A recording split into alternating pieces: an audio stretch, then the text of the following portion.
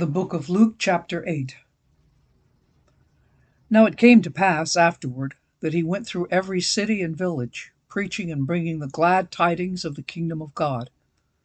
And the 12 were with him, and certain women who had been healed of evil spirits and infirmities. Mary called Magdalene, out of whom had come 7 demons, and Joanna, the wife of Chuza, Herod's steward, and Susanna, and many others who provided for him from their substance. And when a great multitude had gathered, and they came to him from every city, he spoke by a parable. A sower went out to sow his seed, and as he sowed, some fell by the wayside, and it was trampled down, and the birds of the air devoured it. Some fell on rock, and as soon as it sprang up, it withered away, because it lacked moisture. And some fell among thorns, and the thorns sprang up with it and choked it. But others fell on good ground, sprang up, and yielded a crop 100-fold. When he had said these things, he cried, "He who has ears to hear, let him hear." Then his disciples asked him, saying, "What does this parable mean?" And he said, "To you it has been given to know the mysteries of the kingdom of God, but to the rest it is given in parables, that seeing they may not see, and hearing they may not understand." Now the parable is this: the seed is the word of God. Those by the wayside are the ones who hear. Then the devil comes and takes away the word out of their hearts, lest they should believe and be saved. But the ones on the rock are those who, when they hear, receive the word with joy. And these have no root, who believe for a while, and in time of temptation fall away.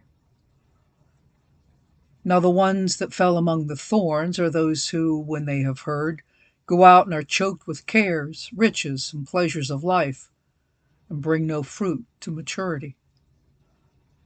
But the ones that fell on the good ground are those who, having heard the word with a noble and good heart, keep it and bear fruit with patience. No one, when he has lit a lamp, covers it with a vessel or puts it under a bed, but sets it on a lampstand, that those who enter may see the light. For nothing is secret that will not be revealed, nor anything hidden that will not be known and come to light. Therefore take heed how you hear, for whoever has, to him more will be given, and whoever does not have, even what he seems to have, will be taken from him. Then his mother and brothers came to him and could not approach him because of the crowd. And it was told to him by some, who said, "Your mother and your brothers are standing outside, desiring to see you." But he answered and said to them, "My mother and my brothers are those who hear the word of God and do it." Now it happened on a certain day that he got into a boat with his disciples, and he said to them, "Let us cross over to the other side of the lake." And they launched out. But as they sailed, he fell asleep, and a windstorm came down on the lake, and they were filling with water and were in jeopardy.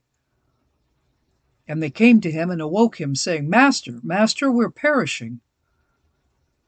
Then he arose and rebuked the wind and the raging of the water, and they ceased, and there was a calm. But he said to them, "Where is your faith?" And they were afraid and marveled, saying to one another, "Who can this be? For he commands even the winds and water, and they obey him."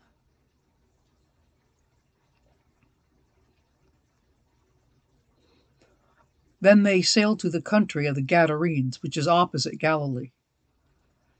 And when he stepped out on the land, there met him a certain man from the city who had demons for a long time, and he wore no clothes, nor did he live in a house, but in the tombs.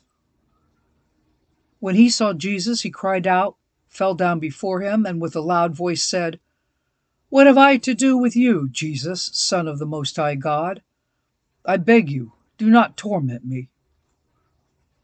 For he had commanded the unclean spirit to come out of the man. For it often had seized him, and he was kept under guard, bound with chains and shackles. And he broke the bonds and was driven by the demon into the wilderness. Jesus asked him, saying, "What is your name?" And he said, "Legion," because many demons had entered him. And they begged him that he would not command them to go out into the abyss. Now a herd of many swine was feeding there on the mountain. So they begged him that he would permit them to enter them, and he permitted them. Then the demons went out of the man and entered the swine, and the herd ran violently down the steep place into the lake and drowned. When those who fed them saw what had happened, they fled and told it in the city and in the country. Then they went out to see what had happened, and came to Jesus, and found the man from whom the demons had departed, sitting at the feet of Jesus, clothed and in his right mind. And they were afraid. They also who had seen it told them by what means he who had been demon possessed was healed. Then the whole multitude of the surrounding region of the Gadarenes asked him to depart from them, for they were seized with great fear. And he got into the boat and returned. Now the man from whom the demons had departed begged him that he might be with them. But Jesus sent him away, saying, "Return to your own house, and tell what great things God has done for you." And he went his way, and proclaimed throughout the whole city what great things Jesus had done for him. So it was, when Jesus returned, that the multitude welcomed him, for they were all waiting for him. And behold, there came a man named Jairus, and he was a ruler of the synagogue. And he fell down at Jesus' feet and begged him to come to his house, for he had an only daughter about 12 years of age, and she was dying. But as he went, the multitudes thronged him. Now a woman, having a flow of blood for 12 years, who had spent all her livelihood on physicians and could not be healed by any, came from behind and touched the border of his garment. And immediately her flow of blood stopped. And Jesus said, "Who touched me?"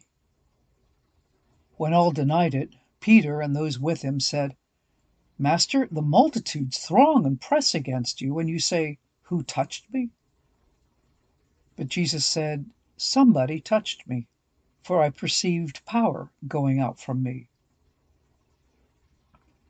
Now when the woman saw that she was not hidden, she came trembling. And falling down before him, she declared to him in the presence of all the people the reason she had touched him, and how she was healed immediately. And he said to her, "Daughter, be of good cheer. Your faith has made you well. Go in peace." While he was still speaking, someone came from the ruler of the synagogue's house, saying to him, "Your daughter is dead. Do not trouble the teacher." But when Jesus heard it, he answered him, saying, "Do not be afraid, only believe, and she will be made well." When he came into the house, he permitted no one to go in except Peter, James, and John, and the father and mother of the girl. Now all wept and mourned for her, but he said, "Do not weep. She's not dead, but sleeping." And they ridiculed him, knowing that she was dead.